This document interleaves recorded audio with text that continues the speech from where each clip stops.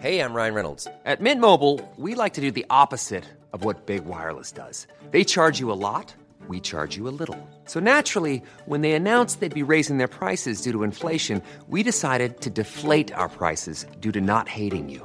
That's right. We're cutting the price of Mint Unlimited from $30 a month to just $15 a month. Give it a try at mintmobile.com/switch. $45 up front for 3 months plus taxes and fees. Promo rate for new customers for limited time. Unlimited more than 40 gigabytes per month. Slows full terms at mintmobile.com.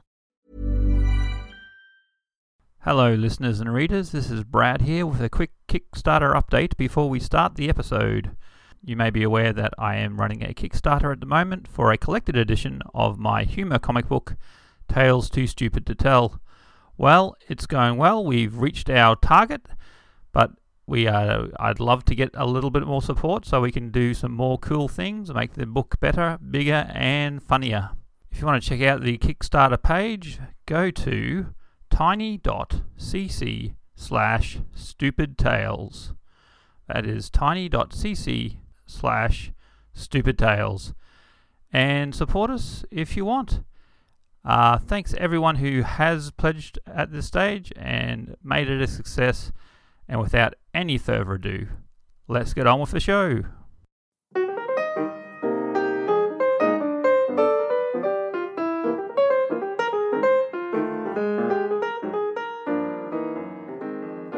Hello and welcome to Troubling Issues. It's a podcast about comic books, but for everyone. Even if you don't like comics, you can get something out of this podcast. At least that's the aim.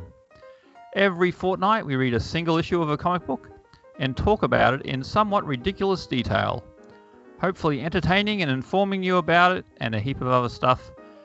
If you want, you can read along with the comic, if you can find a copy, but you don't have to. The comic itself may be good, it may be bad, or it might be a little bit batshit, but it will definitely be noteworthy.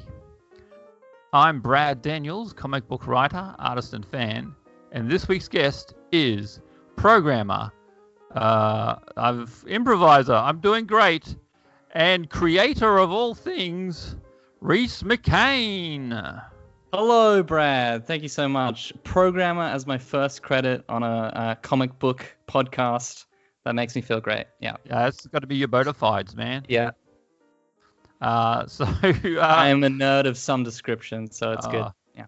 Seems to be a fairly common theme with my guests. I don't know why that seems to be. That's so odd. Yeah, it's strange. However, as I said, this is a podcast for everyone. So, and I try to get people who are nerdy in different ways, at the very least. Rhys, would you like to tell us a little bit about yourself? Yeah, sure. So I'm a programmer, as you say. That's my by day, and my secret identity at night is doing improv comedy and sketch comedy, and making sketch comedy YouTube videos and making weird things online on my website. Yeah, that's pretty much me. You're a man of many talents, I would say. I'm a man of many unfinished projects. That's what I am. Well, that's you have ambition, and I like that. What is your relationship to comic books? What do you think about them? What do they think about you? Hey, Brad, I know you try and make a welcoming atmosphere here, but I think this might be sacrilege to say I'm more of a novel man myself. What? I'm sorry to have incurred your wrath so early, but I think given the choice, I'd have to take novels. But I do have a history with comic books. I used to get a lot of comic books from my elder brother. He would buy them. He collected them. Still does. And so I read a lot of Ultimate X-Men. And my other brother, who was also older than me, collected a lot of Tintin. And so I read Tintin as well. I've pretty much read all of Tintin, I believe. But yeah, Tintin various is primo stuff. It is beautiful. It's beautifully delineated and very exciting stories in that. Mm-hmm. And yeah, various hand-me-downs from it. And then later on, I've read certain well-known graphic novels like Watchmen and V for Vendetta and or The Killing Joke. Is that a graphic novel or just a individual Yeah, issue. that is a graphic novel. Okay, very good. And all three you described are written by the same person. Yes. So I think they're just the only ones you're meant to care about, just the ones that he's done. Yeah, all of Alan Moore's work he did for DC Right. Comics. I haven't read his super weird recent stuff though. Like I'm falling behind in my Alan Moore fandom there. Well, some of them, it's good that you haven't read. Very good. The other thing I read was Fun Home. Oh yes. I enjoyed that very much as well. Yeah. Now, But yeah, just various little things here and there. No collecting of issues and of different things like that. Just once in a while, I'll pick something up.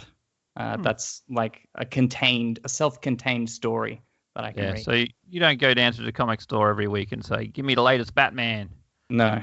I see what Batman is doing. Batman. He's probably throwing batarangs. Almost certainly. I've kind of worked him out by this point. I think you've hit on something there, Reese. Yeah, well that's good. Now, if I was to look at your bookshelf, yes, would there be any graphic novels there, or do you get them, read them, give them back to the library? I think mostly I've just borrowed them from people I know. Yeah, I do not. I have Fun Home because I got that initially for a uni course.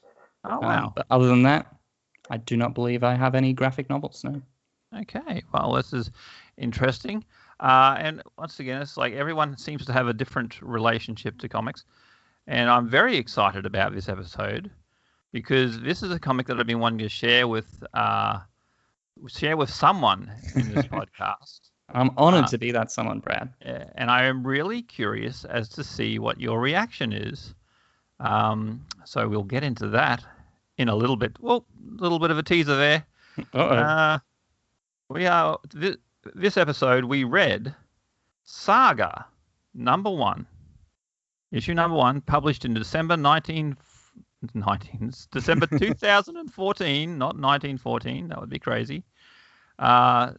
December 2014, written by Brian K. Vaughan and illustrated by Fiona Staples. And let's get into it, shall we? Sounds great. Out of curiosity, Brad, when did you first read Saga? How long have you been sitting on this one? I probably read it about 6 months after it debuted, so probably 2015. I was a very different person then, in a very different time of my life. Yeah. But yeah, I thought it was very. I heard all sorts of good things about it. Mm-hmm. I thought it was a very interesting and very different sort of story. Yeah, I have I have heard of it before. There's some various places I frequent on the internet. The name has come up a few times, and I've seen a particular character referenced and like the image of, but we'll get to that later as well. Okay, so when we get to that character, I'm going to make a ding ding noise about who I think it is. Okay, I'm excited for that. Yeah. Okay, so watch out for the ding ding. One thing I do is make games, so any sort of game we can inject into this podcast, I'm excited for. Okay, so I think I'll go ding ding when we reach the character that I think you have heard of. Yeah. And I'll go awooga when it's the actual character. Okay. And so you might have a combined sound effect, ding, ding, ding, and awooga going off. Yes, indeed. If all goes well. Okay, so I think if I am thinking of the same character that you are, it'll be when the name of that character is said. Okay. That way there'll be no confusion over what's going on. Yep. And I want you to go ding ding when we come to the bit of this comic which you think that I was most wanted people to read. Okay, that is very interesting. I haven't thought about that at all. Oh, well, we're putting layers into it. Yep. Okay. And you'll go awooga. Okay, I will. At the same time. Okay. Whew, fantastic. This is injected a lot of jeopardy into this. I'm excited and I'm tense. Well, that's what I aim for with my guests. Starting with the cover, it's Saga. There is a picture of a woman breastfeeding a baby. She has wings, little insect wings growing out of her back. She's got a bit of attitude. Looking at the camera, unless I'm mistaken. There is a chap there with a sword and ram's horns on his head. And they're both dressed in what I would describe as contemporary-looking clothes, with a little bit of a little bit of an attitude going on there. Thoughts on the cover? Just the very first thing I noticed was the ram guy has two belts. I guess one is like a belt for his sword. Mm-hmm. But would you need both? Surely you can get a sword belt that keeps up your pants.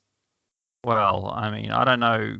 I don't know about your financial situation, but that's right. I'm loaded. Yeah. Some of us have to have just as.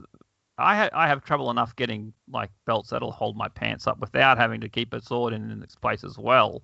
That's fair. There's also that little weapon of some kind that the lady is carrying. Yes. Very yes. Sleek Little looks like a golden age laser pistol, sort of like from the early days of science fiction. Yeah. So general thoughts on the cover. I think it definitely conveys what the main subjects of the story are. But if I saw that, I probably wouldn't. It probably wouldn't encourage me to open up the book. I judge books by their cover all the time. And as a novel reader, that would be very successful sort of way of going, I imagine. It is, actually, because some novels just have terribly graphic designed covers, and you can tell that the people behind it didn't care enough about their book. It's the best way. I recommend everyone judge books by their covers. Well, you heard it here first. Hard to argue with that. Okay, moving on to page. I like the fact that it is a bit of a graphic designy cover, which it is. Yeah, it's nice and sleek and simple. Yeah, a bit. It does look. It looks like a novel cover as opposed to a comic book cover. Yeah. Okay, and we'll start with the first page of story. Okay. There's a woman who looks quite angry. Strange, you might say. Yes. Strained. Okay, and there's throughout the issue there is what appears to be handwritten notes or handwritten narration, one could say. You can imagine someone saying that in a child's voice, perhaps. This is how an idea becomes real. And the lady says, "Am I shitting? It feels like I'm shitting. Aruga." Incorrect. Wait, this is your best. Oh, this is your bit. Oh, sorry. This is the bit that I wanted to... Okay, I thought it might be, but I didn't say ding ding, so it doesn't count. I lose my point. I'm on -1 points now. Okay. It makes sense that this is what you wanted to... This is a bold opening. It is a crazy first page. and this is also... You would see this, and there wouldn't be a second page to see because you'd have to turn the page to see that second page, right? That is correct. So this is all you're getting to start with is just woman's face. Am I shitting? Yeah. I should probably say explicit warning for this episode of the podcast. Yeah. Yeah. I wanted to ask Brad Yes. whether this comic book was published by your company. I wish. Just because, of how edgy it is. Oh, see what I've done? Nice. Edge Comics. It's quite an edgy comic as well, yeah. It is indeed. Yeah. Now, the writer, Brian K. Vaughan, is very, not notorious, that's not the word I'm looking for, but he's a noted comic book writer. Right. He's done a lot of very, what's the word I'm looking at? I barely started a podcast and I'm already falling apart. He's got many successful and highly rated comic books, right? Including Y: The Last Man, which is a post-apocalyptic story where there is only one man left in the world, all everyone else is women. and Ex Machina, which is a story that combines superheroics with local government. About a superhero who becomes the mayor of New York. And he always has a different take on things. And this is a very bold opening page. Is loudly saying this is not what you're going to be expecting. So and beautifully delineated by Fiona Staples. I don't know how she does what she does, but it's very expressive artwork. But people look like people, and it's just like I'm in awe of her artistic abilities. Yeah, it's very nice. And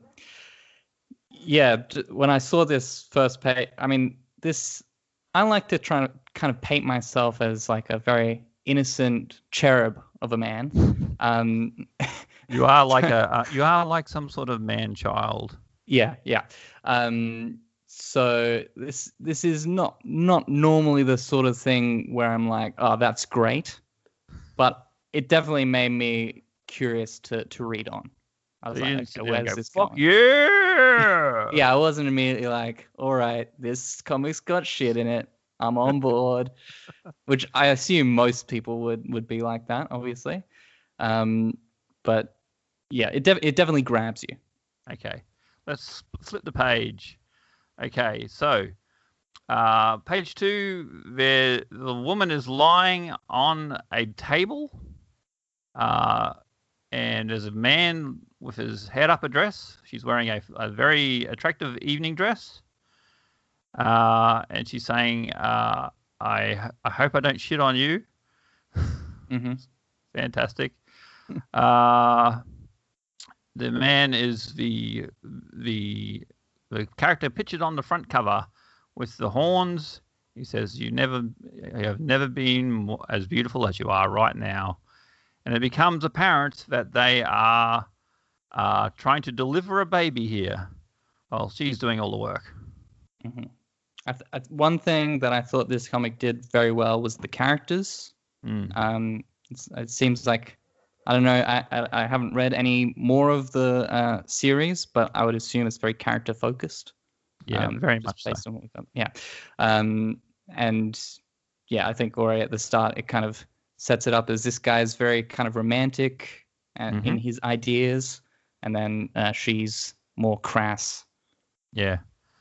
She's got a little bit more earthy, I would say. By page 2, we've got it all set up, the whole dynamic. Yes, indeed. Well, it's like that's economy of storytelling, that is. Once again, beautifully delineated, and the background is all sorts of weird, I'd say fantasy-esque, sci-fi-esque bits and pieces floating around in the background. Mm-hmm. So we're getting introduced to a interesting world. Popping over to page 3. At any point I'm going too fast, feel free to stop me. But this is a double-sized issue, so I'm going to try and power through it as much as possible. Sounds good. Okay, so yes, the woman is saying nothing more lovely than a fat woman spread-eagled on the back of an old body shop. And the man offers to cast a healing spell. Once again, saying, okay, so there's spells in this universe. So we have women with insect wings and men with horns, and there's spells. And body shops. Body shops. It's already set up that, there's sort of a dichotomy going on, fantasy and something else. Yeah. Okay. Okay. The woman says, it doesn't hurt, it feels good. Yes, she's given birth. Mm-hmm. She's given birth and she's loving it. I feel like Brian K. Vaughan might have just kind of Googled all the different things that can happen during childbirth and was like, yeah, stick them in. It's like shitting, orgasming, whatever you got, just throw it into these first few pages. These are all space people. We can do anything we like. Yeah. I think I always read that as relief that she has birthed the baby and now the pain has stopped. That's my reading. That makes sense, but she says, is it sick that it feels so good? I feel like probably. it's implying that. Once again, very confrontational sort of storytelling right off the bat. I could just be a massive creep. That's also my whole cherub persona out the window. It's always the quiet ones you got to watch out for. I feel like, especially given the context of some stuff that happens later in the piece. Yeah, it's not outside the realm of possibility. I was reading through this today and said, "Oh, right, this is the thing. What have I done to Reese? I'm so sorry." Okay, so the woman says, "You're crying. You never cry. What's wrong?"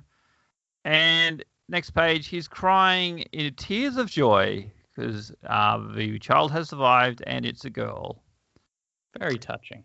Very nice. Yes. The child is all bloody and like what you'd expect from a child who's just been birthed. Certainly not very short. I don't know if maybe all babies are like that. I mean, I know they're shorter than a regular human. Well, not yeah, that my babies aren't regular babies, humans. So they are quite short.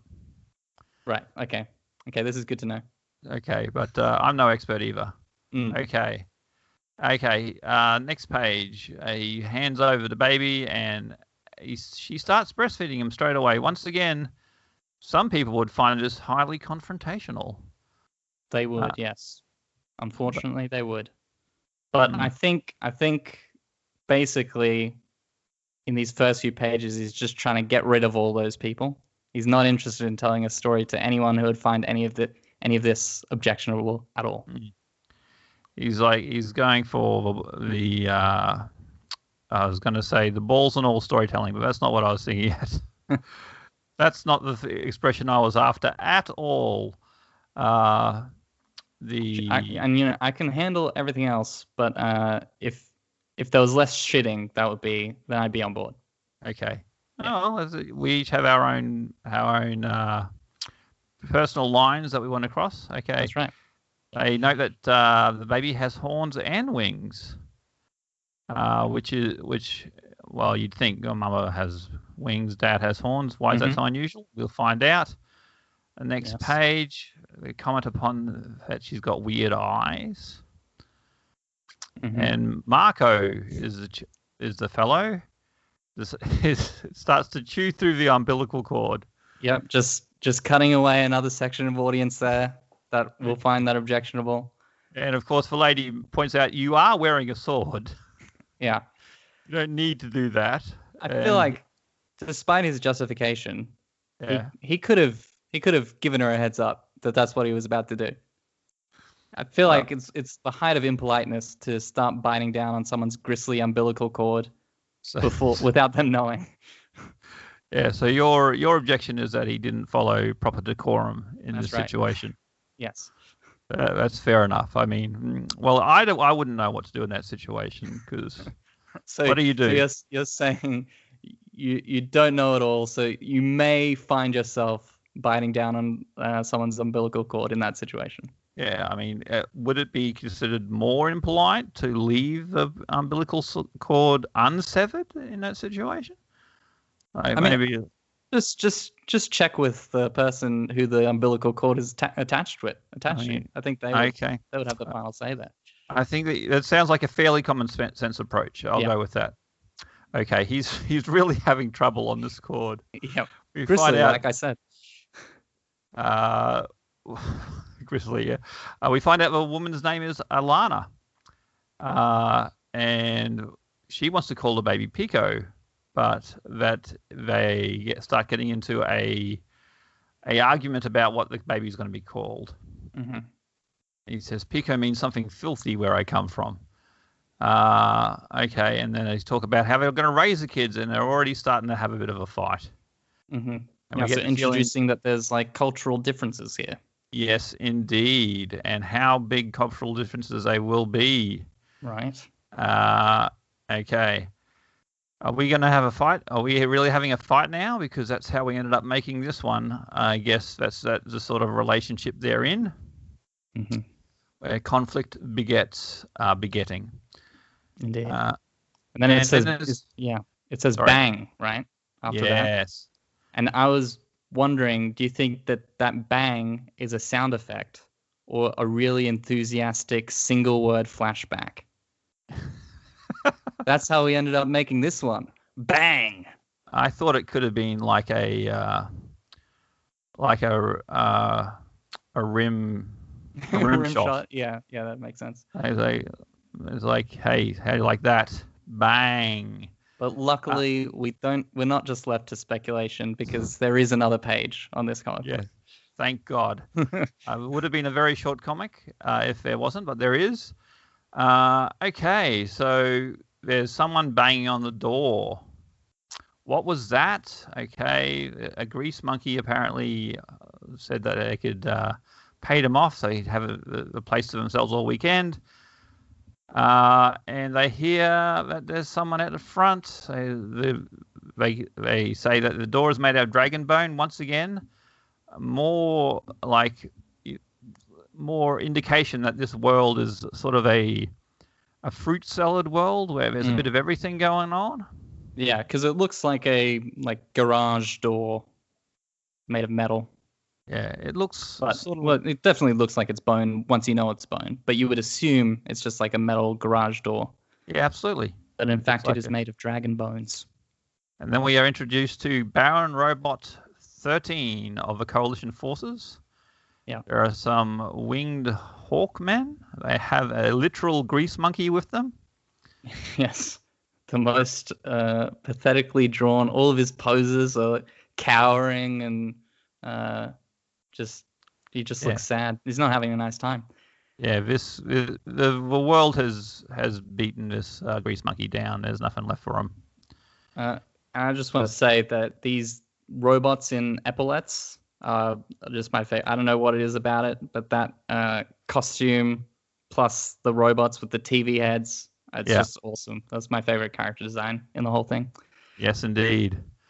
TV head robots are, of course, a favorite part of everyone's experience of this book. Okay, this good. Story. Yeah. And I thought you were just going to say in general, just like everybody loves TV robot faces in any piece of media. Everyone was pining for TV robot heads in Star Wars. There might have been some, I suppose. I haven't looked at all the background characters. Oh, well, I think there were some droids with TV faces, but yeah. Yes, when I was at a convention, I was a person dressed as Prince Robot the 7th. Oh, very good. And I was very excited when I saw him. I was like, "Oh yes, this is the highlight of my life." And that was after I got married. Okay, so the man's going to buy some time. Okay, she says, "I can't fly away. Alana can't get out of there because her wings are useless. They're just there for looks." And while they're discussing this, the door explodes. The robot guy and the grease monkey and the hawkmen are there. Tell them to put their hands in the air. Alana says, "Suck my hemorrhoids." Yeah. Going back to the everything that can happen from giving birth. Indeed. Just a quick Google search and you have your first chapter of your book done. Just a list. What to watch out for. I want to say that this first, it's quite a dramatic shot of them bursting through the garage door. But the two winged goons on the left are posing so hard. And it's like, they've been on a catwalk before. And there's like smoke billowing out from behind them as well. Yeah. And then the winged dude on the right just looks really upset that he can't pose because he's got to hang on to the monkey dude. Yeah, he's got hold of the monkey. Got a monkey by the tail. Yeah. That'll cramp your style every time. Yeah. Okay. After they are striking a pose there. Now, then we get some casual racism thrown in there. That's right. We're introduced to racism. It exists in this world. Yes. Which is, I suppose, a common trope in science fiction. That's true, yeah. That there are races that are looked down upon, but is that Mooney speaking language? Yeah. We should cut out its fucking tongue. Yeah, it's a bit more like full-on racism, which in a way is better, I suppose, in that you're you're not pulling punches and just saying, oh yes, these people aren't allowed into the bar. They're like really painting some awful people here. Yes, indeed. But certainly, if you're not interested in reading comic books with that sort of heavy stuff in it, that would also turn you off. I think at this stage, surely they've turned off probably. Everyone who they wanted to turn off at this stage. You're probably right. And everyone who's left is fully on board. Or are they? We shall see. Okay. Alana argues that they've got no right to be here. It's civilian territory. Of course, there's always for every regulation, there's an equal and opposite regulation. But then one of the Posey guys says, "We got magic incoming." So you missed the best bit. He says Demeter's picking up exotic matter. Oh yes, of course. I've written a joke for this, Brad. I've written a joke. Okay, I'm ready. Demeter's picking up exotic matter sounds like the results of a particularly invasive airport security check when you've got a Prince Albert piercing. Oh. Thank you. The Demeter, they scan your D. D, I understand. It's like, let's go exotic matter in the D. Okay. Yep. Extra points. In fact, bonus points because you're the first person who's bothered to write a joke for one of these readings. So congratulations, Reese. I think you have ascended to the next level. I'm glad that I am, because I think the quality of my jokes, if they were compared against other people writing jokes, it would be a bit embarrassing. But now I've got the best jokes on the pod. Absolutely. You've got the best jokes and conversely the worst jokes. Yes. So we flipped the page. The robot man is not happy. Who else did you tell about this? Boom. We got some horned people show up. That's and right. They all look very magic-y. They got swords and staffs. And they've all got different sorts of horns. Yeah, and also, much like the robot and three winged dudes, they've got one main dude with a staff and three backup dudes. Yep. Like these are the rules for these squads. You're going to have one main guy and three little guys. Yeah. Equally poised, equally posed. Yes. Although for the fire and horns dudes, they don't have to carry a monkey around with them, so they all get to pose, which, makes me think I'd prefer to be on their side. Marco starts talking alienese, and it's very clear from his body language that he's saying, no, do not do this. Alana says no.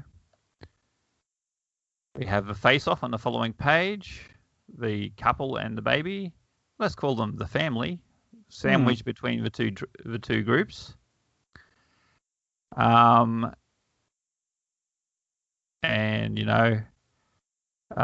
Man says reef contingent off theater. I don't know what he says. He says some sci-fi jargon. Well, they need emergency clearance to engage Reef. Yeah. It makes sense. Yeah. They've got a designated war zone, and they're not meant to battle outside of that, but they can just radio into high command, and that allows them to do battle. Yep. And Alana says, I loved you so much. So she has given up at this stage, saying we're going to die. Past tense. And then we have two sides shooting at each other. One side shooting with lasers, one side shooting with magic swords, sending out energies. There's 2 pages of basically the two sides killing each other. Yeah. The second page of the sides killing each other is where they got really into the gore. Like the guy's head just being cut in half, and you can see like his mouth and tongue just hanging out. It's very, it's well drawn, exciting stuff. Yeah. It's like, it does not pulling any punches, but you wouldn't expect that at this stage. No, you wouldn't. Yeah. Okay, and the next page there's 2 silent panels as Marco is sitting there with his eyes closed. He opens his eyes and they look around and they are amazed that they're still alive. Everyone else is dead.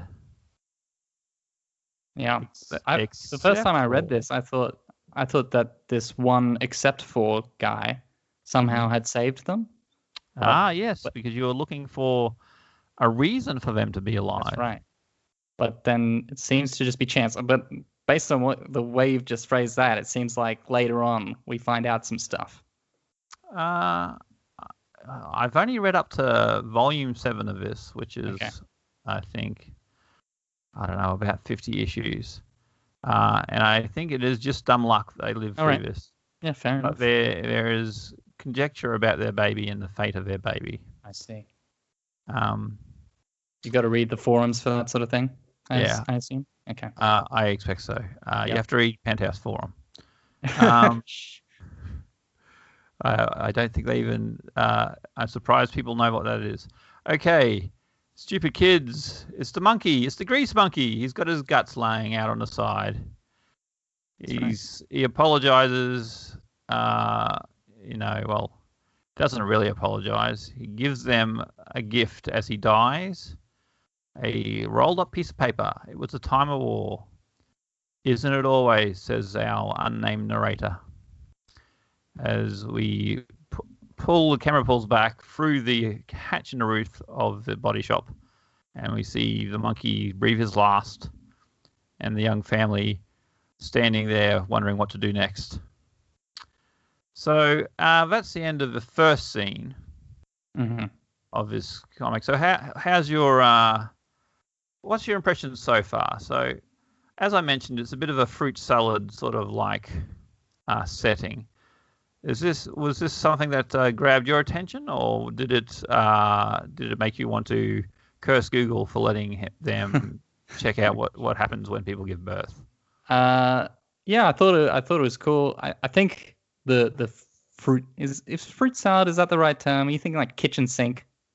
Sure, making a fruit salad in a kitchen sink? I call it fruit salad because there's a little bit of everything. There's some grapes, there's some mangoes, but I mean, I'm not trying to make that be a thing. If you have a better analogy, please shoot. I've heard kitchen sink used. Everything and the kitchen sink. Yep. Anyway, not important. Okay. So they're making fruit salad in the kitchen sink. That's right. Yeah. I got the plug in, I would hope, so all the good bits don't go down the drain. Yeah. Yeah, I think it's a good setting for what this comic seems to be to me, which is like a fun, action-packed, but also character-driven sort of narrative. It doesn't make me that curious about the world. I feel like when something is a bit more focused, then I want to learn a bit more, which maybe some people would, but I feel like they're just throwing so much stuff at you that you're like, okay, well, it could be pretty much anything. Doesn't particularly matter. We'll learn the things that are relevant to the characters. But other than that, it's just a cool kind of setting. We get to have all the fun things. We get to have lasers and swords. And I think that, to me, feels like the point of this setting, is that you just get to have all the fun stuff. Yeah. Rightio. Well, if you're not really that interested in the setting, the next few pages probably aren't for you. Yes. Because we get our good old info dump section. No notes. So you just take it away. I'll just tune out. Okay. Okay. So our unnamed narrator was born on a planet called Cleve, which is the planet they're in. And once again, the art is following that camera movement, which is something you can do in comics. Is like, even though it's all static images, they follow on. They pull back. You can see the roof of the body shop. Keeps on pulling back until you see the planet they're on. Keeps on pulling back until you can see the galaxy. Explains that there was a war that happened between Landfall and Reef. One was a moon of the other. Reef is a moon of Landfall. The Horns and the winged ones had a dispute. And they fought each other for many years. But it just became too destructive, so they had proxy wars. So now they outsource combat. There's internal combat between the two sides, with each species forced to pick a side, planet or moon. Some of the locals never stop thinking about the battles being waged in the names on distant soils. Most don't really give a shit. And I do think that's interesting. Just before we get into this, I do think that's like an interesting setup. Is that this this war was so bitter and drawn out, and then they've roped the entire rest of the galaxy into the same war. Mm. Yeah. And I'll point out that we've zoomed in on the landfall. Landfall, yeah. And I noticed that the winged people, all their wings are different, much like the horned peoples are all different. Some winged people have bird wings, some people have insect wings. I'm sure some have bat wings. It's just like an interesting thing that wings is their theme, but they don't really follow any evolutionary path to that. Yeah. And then we're also zooming in on the Royal Embassy. Royal Embassy, that is correct. Past a couple of guards. And we're thinking, okay, maybe there was someone who read the first part of this comic. And said, well, I'm glad I'm past that. Now they're talking about intergalactic war. This is something I can get into. Someone says deeper through the door. We go through the door and we have robot sex. Full on robot sex. There it is. Okay, so. We have two TV-headed robots, the most erotic of all body types, getting into some coitus. The male one says, "I'm trying, and then he has a flash on his TV screen of a bloody claw, and then he says his TV goes off, and he says, "I'm sorry." I'm very interested in the mechanics of these screens, because they're both lit up while they're in the act there. Yes, and then one turned on at that stage, I would say. You're very good. And then there's the flash of the image, and then it shuts down. But back in the other Baron Robot, the 23rd. So the other robot. This one's a Prince, I think. Yes, Prince Robot the 7th. 4th. He didn't have his screen lit up at all. No. So I'm just wondering when is it only turned on when they're turned on? Is that the only thing? But then why does it flash the? It's just interesting. I think there's quite a bit of robot people action in the series. They are a major player, and I think that the screens serve different functions according to what's going on. Sometimes it will reveal their thoughts, but usually when they don't want them revealed. Sometimes it'd be interesting if it was like an active intimacy to have your screen on, because then you're like connecting, showing each other your thoughts. Maybe that's what's going on. Yeah. Absolutely. I will point out that there is. I'll do a little spoiler for future issues. There is a character who is an older model robot, and he has a black and white TV screen. That's fun. Yeah. Okay, so yeah. Do you think there's anyone walking around with just like a spinning set of pictures? Oh, that would be great. With the light behind it? Yeah, that would be fantastic. What's one of those called? A hurdy-gurdy? I don't know. And yeah, so we get a little bit more backstory on the Prince 4, Prince Robot the 4th. They're just called Robot. Yeah, I'm Baron Robot the 23rd. I'm Prince Robot the 4th. It's very fun. And then we have, they're talking about good about what. He's talking about his experiences in the war, basically. Right. You don't want to get into the bits where they're discussing different sexual positions? No, okay. I'm fine. Continue on. Sure. Okay, that's all science fiction to me at the moment, anyway. So there a alligator comes to the door. Yeah, that's an alligator butler. Yeah. Dressed in the penguin suit. Sorry to introduce Prince Robot. Has a gentleman caller. But he does just come into the. Surely, even if you've got, surely the protocol is just a knock from the outside. Look, Reese, I don't know how you get to be so good at space people protocols.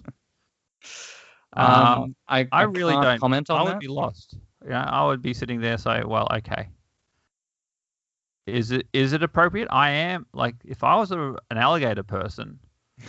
Very few things would stop me from walking through the door. Right. Yeah. Probably alligator butlers. They're just walking through doors left and right. Well, I imagine so, unless they were locked. Yeah. But we shall never see. Okay. We cut to, there's a winged guy sitting, playing with his phone, it looks like. In the background, there are all sorts of horned heads mounted on the wall, let's say. So it's pretty clear where the robot's allegiance lies. Mm. Oh, I didn't even put that together, that these are just like skulls of human people, not animals that have been killed, right? Yeah. I mean, either way, it doesn't reflect well on them. No. I think it reflects on especially not worse. Yeah. If it's human-like people. Yeah. Okay, so the guy is saying this guy is totally dissolute. He's trying to auto-update, now the whole thing's frozen. He's complaining about his phone. Mm-hmm. He's just said, Prince Robot is like, I've just finished 2 years. No, the guy's unimpressed. Introduces himself as Secret Agent Gale, and he introduces Prince Robot to Alana. He says, Prince Robot says, what's all this about? He says her and shows her a picture of Alana. Mm-hmm. Robot is saying, what am I supposed to do? Okay, and he's being sent on a mission to find the couple, Marco and Alana. Just skipping over most of that exchange, but it's an interesting power dynamic. Yeah, you have the robot royalty, and just this looks like an annoyed teenager. I don't know. Yeah, some punk kid. Some punk kid just doesn't care. They mentioned that they disappeared, and so Prince Robot says Mooney kidnapped her, and they says no. It looks like we got some footage of her being pregnant, and it looks like they got married since they're both wearing rings, a moon tradition, a wedding tradition. And also throughout this bit, lots more quite intense racism. Oh, yes. It's as you would expect with two sides that have been at war for, I don't know, centuries, millennia, there is no love lost. And then the agent says, well, your dad would like you to deal with this situation. Prince Robot says, but I've already served my time. I survived one of the worst sneak attacks in history. And the guy says, well, surviving a sneak attack is not the same as winning a war. The guy flies off, and we find out, the narration tells us, from my very first day I was pursued by men. And we find out someone broke her heart. Which is okay, so clearly this character is not going to be a baby through the whole story. That's right. I saw somewhere that Brian K. Vaughan had said it was going to be 131 issues long or something like that. Mm-hmm. When it was, I was surprised that he knew to such accuracy. Well, he's done a lot of long form storytelling, so he's probably got his pacing down pretty well. Yeah.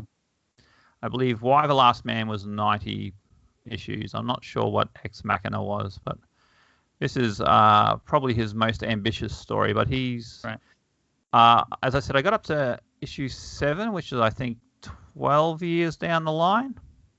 Okay. So he's clearly got a clear ending that he has in mind. Right. So is it still going at the moment then? Yeah. Last I heard, it was on hiatus. I see. What a shame.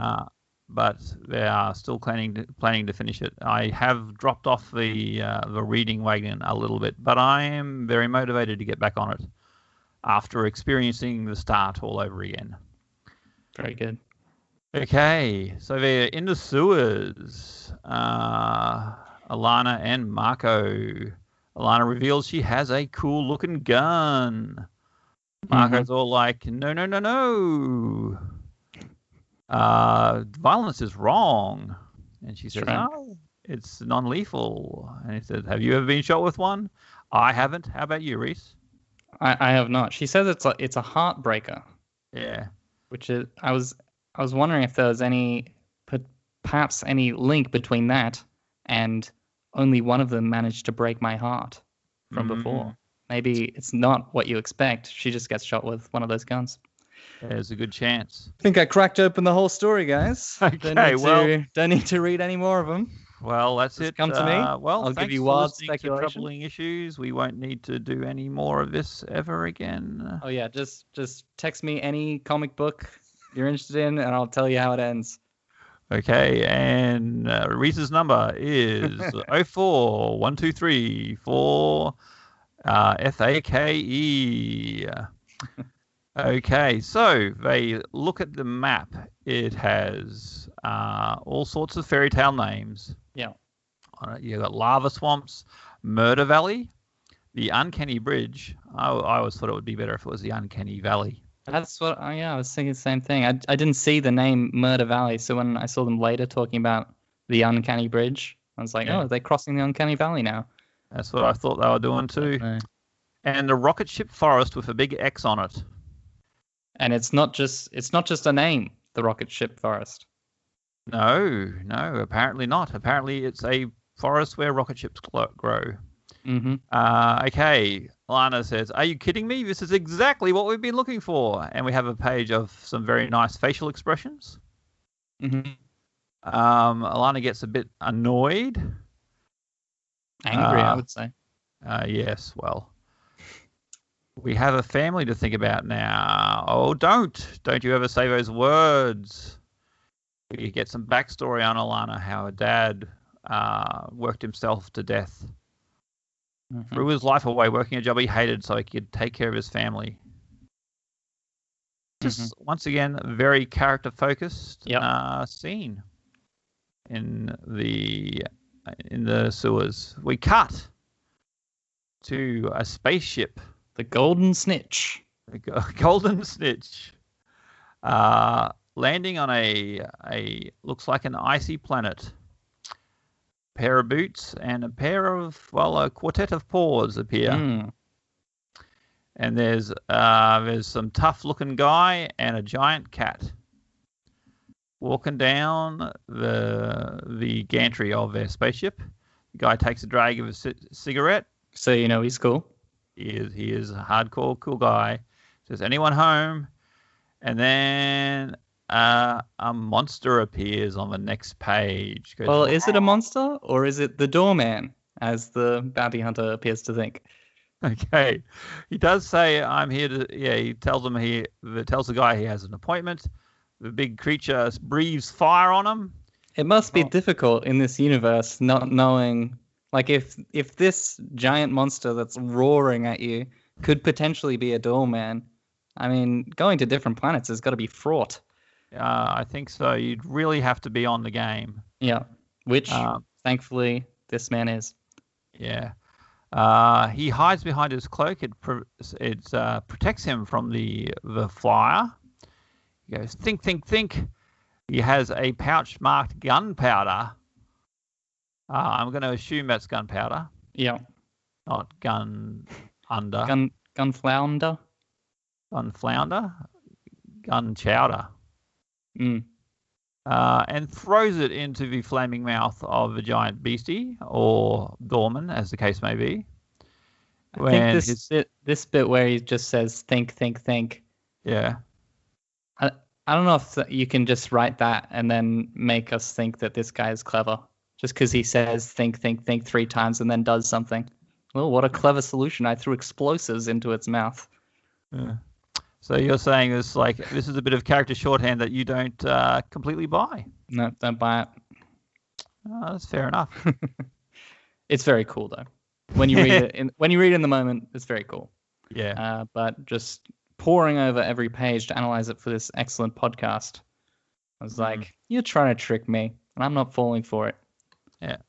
Well, we'll see. If you continue reading, you'll find that perhaps he is not the wisest man. Oh, there you go. Or the smartest, but he does manage to dispatch the doorman. And you have a man they call the Will, and a horned lady. Now you've a unicorn horn, but fitting with the theme of horns being all sorts of different sorts of horns. Yep. She's pretty clearly with the Moonies. I'm Vez, you're hired. And he gets mad because he wasted a beautiful creature for an audition. He runs towards her, but she throws up a shield, a magical shield, and knocks him back. Does this get expanded at all? The fact that these bounty hunters basically use the same language as actors, like saying audition, my union rep. Is he just having fun with words there, or is that I think he's just having fun with words. I cannot recall, but I do know that the freelancers are a thing. They are an organization, and there is a code they must follow, which may or may not come into practice in the future. Rightio. The woman lets him know that she detests freelancers. But she has a job, and she wants him to kill Marco. And she says the tablets of prophecy have just revealed that he'll soon be responsible for the death of millions of innocent souls. And the cat, the gigantic cat, looking a bit like a hairless Siamese type cat, says lying. So this is good. Now we've got both sides are gonna get hunted down, basically. And that's that seems like basically what the story is gonna be. Yes, and it's an exciting setup. The winged people are after the winged girl, and the horned people are after the horned boy. Interesting. Did your animal just call me a liar? She's not a liar. She's a lying cat. Ding, ding, ding, ding, ding, ding. Oh, awooga. Yay! We did it. We did it. Well, I mean, you did it. You got the points for that one. Oh, I am so winning this podcast. Yeah. I mean, I've got bonus points for the jokes. I don't know how many points we're giving out. Oh, shit, I forgot about bonus points. Yeah. I'd say it's tied at the moment. Okay. So we're going into the tiebreaker. Okay. Is that a fight to the death? Yes. We have to chew through an umbilical cord faster than the other person. Yeah. So we'll do that after we finish recording. So I'll read the show notes. I'll let you know who won. Okay. So she gives him a magic credit card. And she says that they've hired other people as well. Am I lying about that? The lying cat is unimpressed, but does not say lying, so she is not. Okay, and they want the orphan alive and unharmed. Yes. When they're referring to an orphan already because they fully expect the parents to be killed. Which is in contrast to the other people. They seem to have just a laser focus on the winged woman. From what we know so far. Yes, indeed. The guy exhales some cigarette smoke from his nose. Says, "What sort of asshole brings a kid into worlds like these?" Oh, he's so... He's a cynic. So moody and I don't know. Windswept and interesting. Boom. They've gotten out of the sewers, Alana and Marco. Marco is warning that it's dangerous to travel at night. Yes. The horrors. And Alana is like, yeah, whatever. Those things are made up. And he's like, no, I saw them. Why didn't we do the whole comic like this? Well, I'm hiring you to go kill Marco. No, my union rep. We should have done the whole thing. Yeah, well, it's not too late to pitch that to the comic creators and say, look, we will do a 90s reboot. 90s reboot. Radical. Okay, they come across the bridge. The uncanny bridge is destroyed, and armies are fighting in whatever it's called, Murder Valley or whatever. Yeah, it's a very cool double spread. What is that one? Just a spread. A single spread, I suppose. A double spread would be 4 pages. Double page right? spread is the de spread. rigueur. I was so close. I was so close. Giant war turtle. I yes. That shooting laser beams. Yeah. Like I said, it's just this setting is just so you can have all the fun things. They're all in there. Whatever you want. Yep. It is a universe of magic and science. It is your prototypical science fantasy. Which means basically anything can happen, I suppose. That could lead to lazy storytelling. I don't know. But it does lead to also spectacular vistas of giant turtles fighting armies and floating trilobites or whatever they are. Which is excellent for the comic book medium. Yes, being indeed. a visual medium. I don't know if you knew this on your podcast. Comic books are a visual medium. That's why I do a podcast which has no visuals in it As opposed to like novels, you understand. Novels not so much a visual; they're more of text-based. Well, I hear they're a movie for your mind. Oh, very well put. Thank you. Well, that's I think that's Audible.com's logo or slogan. What, they stole that from you? Yeah. Few seconds since you just said that, they already put that up. Oh man, you gotta be furious. I'll be hearing from my lawyers. Okay, so things look bad. But Marco doesn't give up. He's right. We got to give it a go. We survived worse than this. We have hope. And there's a picture of a girl, and Alana says, "If you think I'm calling my daughter that, I want a divorce." And we find out that the baby's name is Hazel.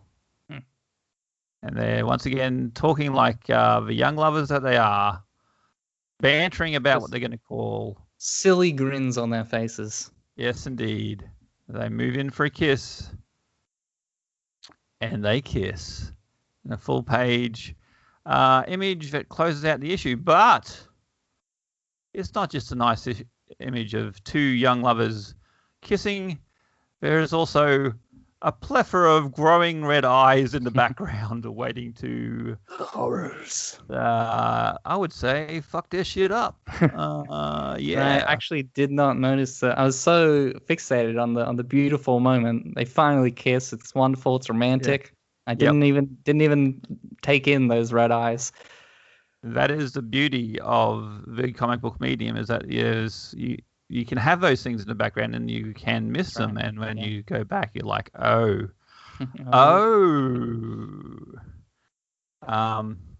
It's much like giving birth. Rightio. So when you go back to giving birth, you can be like, oh. Yeah, pretty much. I mean, you time travel, Brad? I'm my own grandma.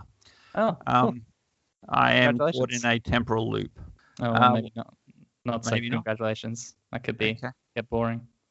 Okay, so I think we've reached the end of this issue. So I'm going to ask you, Reese McCain, what do you think? Final judgments. I thought. Oh, you want to give me the options? The options are, well, there are three options. There is good, there is bad, and there is crazy. But I will say you can combine those. You can combine good crazy or bad good. I see. Well, your imagination is the limit, Reese. I didn't. Can I combine like parts of the word, like crad or crud? Yeah, sure. But if people think you're talking about me if you say crad. Yeah, so I didn't know that I combined them. So I was going to say good. I think it's definitely going for crazy in a lot of ways. But I think the overall effect is good because it's fun. It's doing what it wants to do. And I think that's what you have to mark things by, is what they're attempting to do, what they achieved. And I think it definitely it is what it is. It's like this fun, schlocky action, but also interesting character work. So I thought it was good overall. But definitely, if I can combine a little bit, I'd add a little bit of crazy. So like Goodsy, I think would be my final judgment. That's Goodsy. I'm going to go. I guess that means you liked it, which makes me relieved because I was hoping that whoever I showed this comic, and particularly you, Reese, would enjoy it for its goodness and its craziness. I consider it a good. Good. Wow, I didn't know you could double up. Oh man, I make the rules. I can do anything I like. We can probably make all sorts of sentences if we just can use those same letters over and over again. Yeah. It's a Bradsy. Yeah, good. A Bradsy, as they call it. Yes, indeed.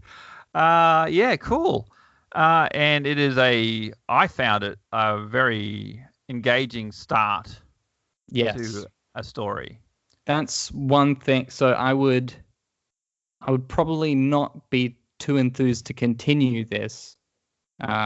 Setting aside just because I don't really collect comic books, but just because I feel like these sorts of things are very easy to make very exciting at the beginning, because you just sort of promise the world, you set up all this wild stuff going on, but then the number of things that actually manage to deliver on that in the long term dwindles. So I'd probably hold off until it were a complete product before potentially diving in myself. Sounds like wisdom. It has a very strong opening act, and I'm not just talking about the first issue here, but the first year's worth of stories is very good. But it is hard to maintain. Yeah. And it is on hiatus. So, yeah. I think if you are the sort of person, if you're a completionist and you want to get the whole thing, I would say yes, wait till it's all done and read it then. Next question, and we're just tipping over an hour here on the podcast, so we'll try and power through the rest of this stuff. Blaze, I think. Blaze. I'd prefer to blaze through it than power. Okay, you blaze, I power. Sounds good. Okay, and I'll get burnt, and you'll get ripped. And let's spend exactly that amount of time on every single sentence that we say. Okay, let's overanalyze everything we say. What did you learn from this comic, Reese? Oh, I forgot about this one. You caught me off guard, even though you let me know that this would be happening. That's how I lure you into a false sense of security by telling you everything that's going to happen. Oh, you know what I learned? I learned that robots and epaulets are freaking awesome. That's what I learned. Yeah. And I found out that the act of lovemaking between robots is not erotic. Well, speak for yourself. Okay, I am speaking for myself, not meaning to yuck your yum, but not for me. Thank you. Okay. So that segment was done in record time. Okay. Oh, so now we've completed that. We've basically knocked the head on that entire comic. It's time for us to go for some deeper matters and grab a question from the internet. Excellent. And I have a very lengthy one. I posted to the Troubling Issues Facebook page and said, anyone got a question for the podcast about science fiction? And my good friend, philosopher and academic Kevin Lowe wrote a very wordy question, which I think we shall spend a few minutes discussing. Some science fiction is really about military science. Some is about history and alternative history. Some is about the economics or politics. Some is really about race and sex. Then there's sci-fi that's just about, but that isn't about anything at all. Just dudes in space going pew pew and having adventures. Which do you like better and why? And as a second question, is sci-fi always better when it gets some deeper theme going on? What are your thoughts on that one, Reese? Well, to the second point, I think it's hard to define better, but it just depends on what you're in the mood for, really. Like, some people just want something that doesn't have much going on. It's just fun. But I think if you're looking at it like as a work of art, then yes. Simple as that. Yes. I think, well... Does that cover it? I think that covers it to a degree. I'll say that it's very hard. It is, in fact, hard to do a story where there is no subtext, where it's not about anything. You're right. I think, I mean, even Star Wars, which is a prototypical pew-pew story, has a fairly stridently, I would say, anti-space Nazi message. That's right. That space Nazis are bad. And you can map space Nazis. I don't know if you've ever done this, but you could actually map space Nazis onto actual Nazis. What? Yeah. So, yeah, there's a hidden undercurrent there. Yes, a tricky extra question. I would say that I was probably interpreting the question as as intentionally addressing those subjects versus unintentionally. So it comes down to, I would maintain that if most authors, when they are not intentionally not addressing those things, definitely still can be there. Yeah, for sure. Yeah, and I think that if they don't address those sort of things, I generally find that they're not as good a story. Right. Yeah. I think that because if it's just like if it's just a kitchen sink and all this crazy stuff is happening, then what is there to be? Where's our connection with that? Where's our hook? Mm-hmm. Where do we care about that? We all hate space Nazis. We all want to feel like that anyone could be a hero. But I'm just thinking from a Star Wars point of view. I think there's always another level there. And if there isn't, then usually you end up with a fairly pedestrian type story. I don't know. Brad? Yeah? I think I'm just going to throw out my whole answer and steal yours. Good stuff. Yeah. I'm not ashamed to admit that I was wrong. I was wrong. Okay. I was a fool, what I said just before. Oh, dear. I'm sorry. I didn't mean to make you feel bad about it.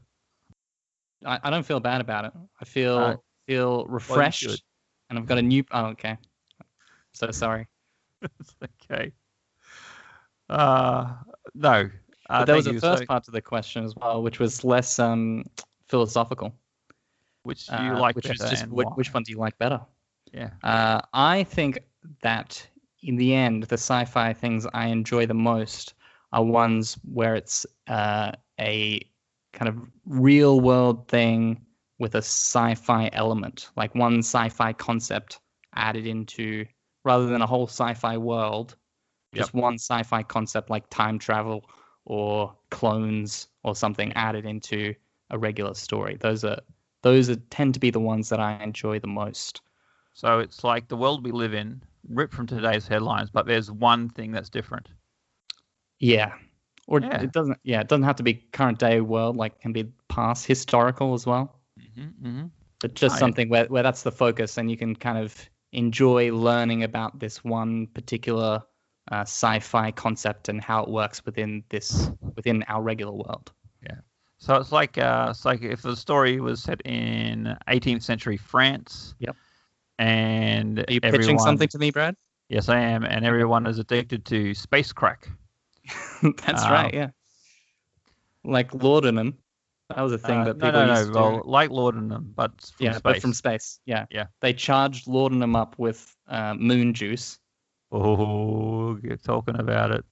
Or just like alien radiation that's like the color from space, but it goes into drugs. Oh, yeah. Let's write it, Brad. Everyone starts acting like Nick Cage all of a sudden. That's right. Talking about alpacas and how great they are. Yeah, and alternately shouting and just talking very, very forcefully. That's it. Well, I think we've got ourselves a winner. What about you? What's your preferred one? I do like me some escapism. Right. So I generally go for. Well, I've been watching lots of Doctor Who lately, and the good thing about that is a little bit of everything is available. Yep, bit of fun. Yeah. Nice. Yeah, because they can have one set in current day, except there are robot men walking around. It can be set in history. It can be set in outer space. So I don't think I have a favorite sort. I guess I do like Tales of the Everyman. Oh, very good. You prefer a fruit salad kitchen sink approach? Yeah. I like fruit salad in my kitchen sink. Yeah, that's just separate to this conversation. Because it's notice that you seem to be making something in a kitchen sink at the moment. Well, I'm just chopping up some pineapple and grapes and mangoes and bananas, some lime juice. Yeah, anything else? Passion fruit. Okay, cool. Dragon fruit. Oh, nice. Some oranges and mandarins. Cool. And limes. Oh, yeah. I said lime before. Lime juice, you said before. These are space limes. Are you doing lime juice and lime? Yeah. Yeah, okay, cool. Yeah.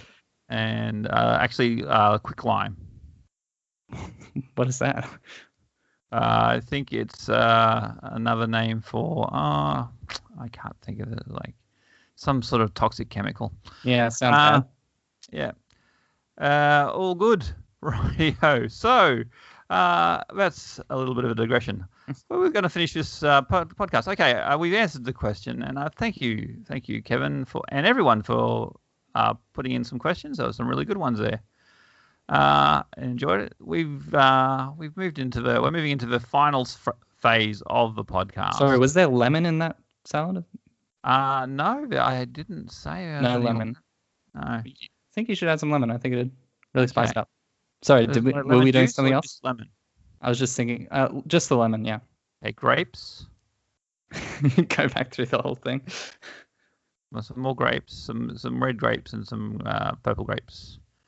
Oh, okay, mix. Interesting. Yeah. I would stick to one type of grape myself. Okay.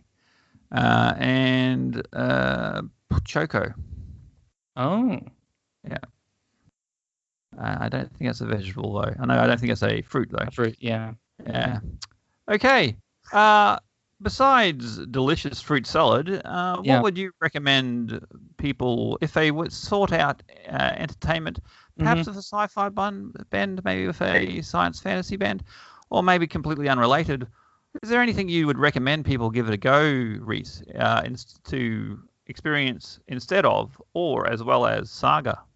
Yep, I've gone completely unrelated. Cool. Yeah. So the most recent comic book that I read was Die. I don't know if you've heard of this, by Kieran Gillen. No, I have not. It's kind of like Jumanji meets D&D. So some people get trapped in a Dungeons and Dragons world, and their dead dungeon master is psychopathic and trying to kill them. Oh, wow. It's quite cool. I only read the first collection of issues, but I enjoyed it quite a bit. I got that from my brother, and then he let me read it afterwards. So it's same cycle. That's the only way I get comic books. And another thing, because as I said, prefer novels. Jonathan Strange and Mr. Norrell. Probably loads of people know about it, but I just love it. It's amazing. That's like a history, but magic is real sort of thing. Yeah. It starts with Mr. Norrell, and he's quite a boring man. So it can take quite a while, quite a bit to get through that. If that dissuades you at all, just keep reading until Jonathan Strange shows up. On the second read through, you'll love the bits with Mr. Norrell. I guarantee it. But first your time recommendation through, is to read Jonathan Strange and Mr. Norrell twice. That's at least. Okay. And watch the BBC miniseries. But of course. Yes, that is a very good pick. Very good picks, I should say. I did read a novel, a book series which had exactly the same setup of Die about 20 years ago. Nice.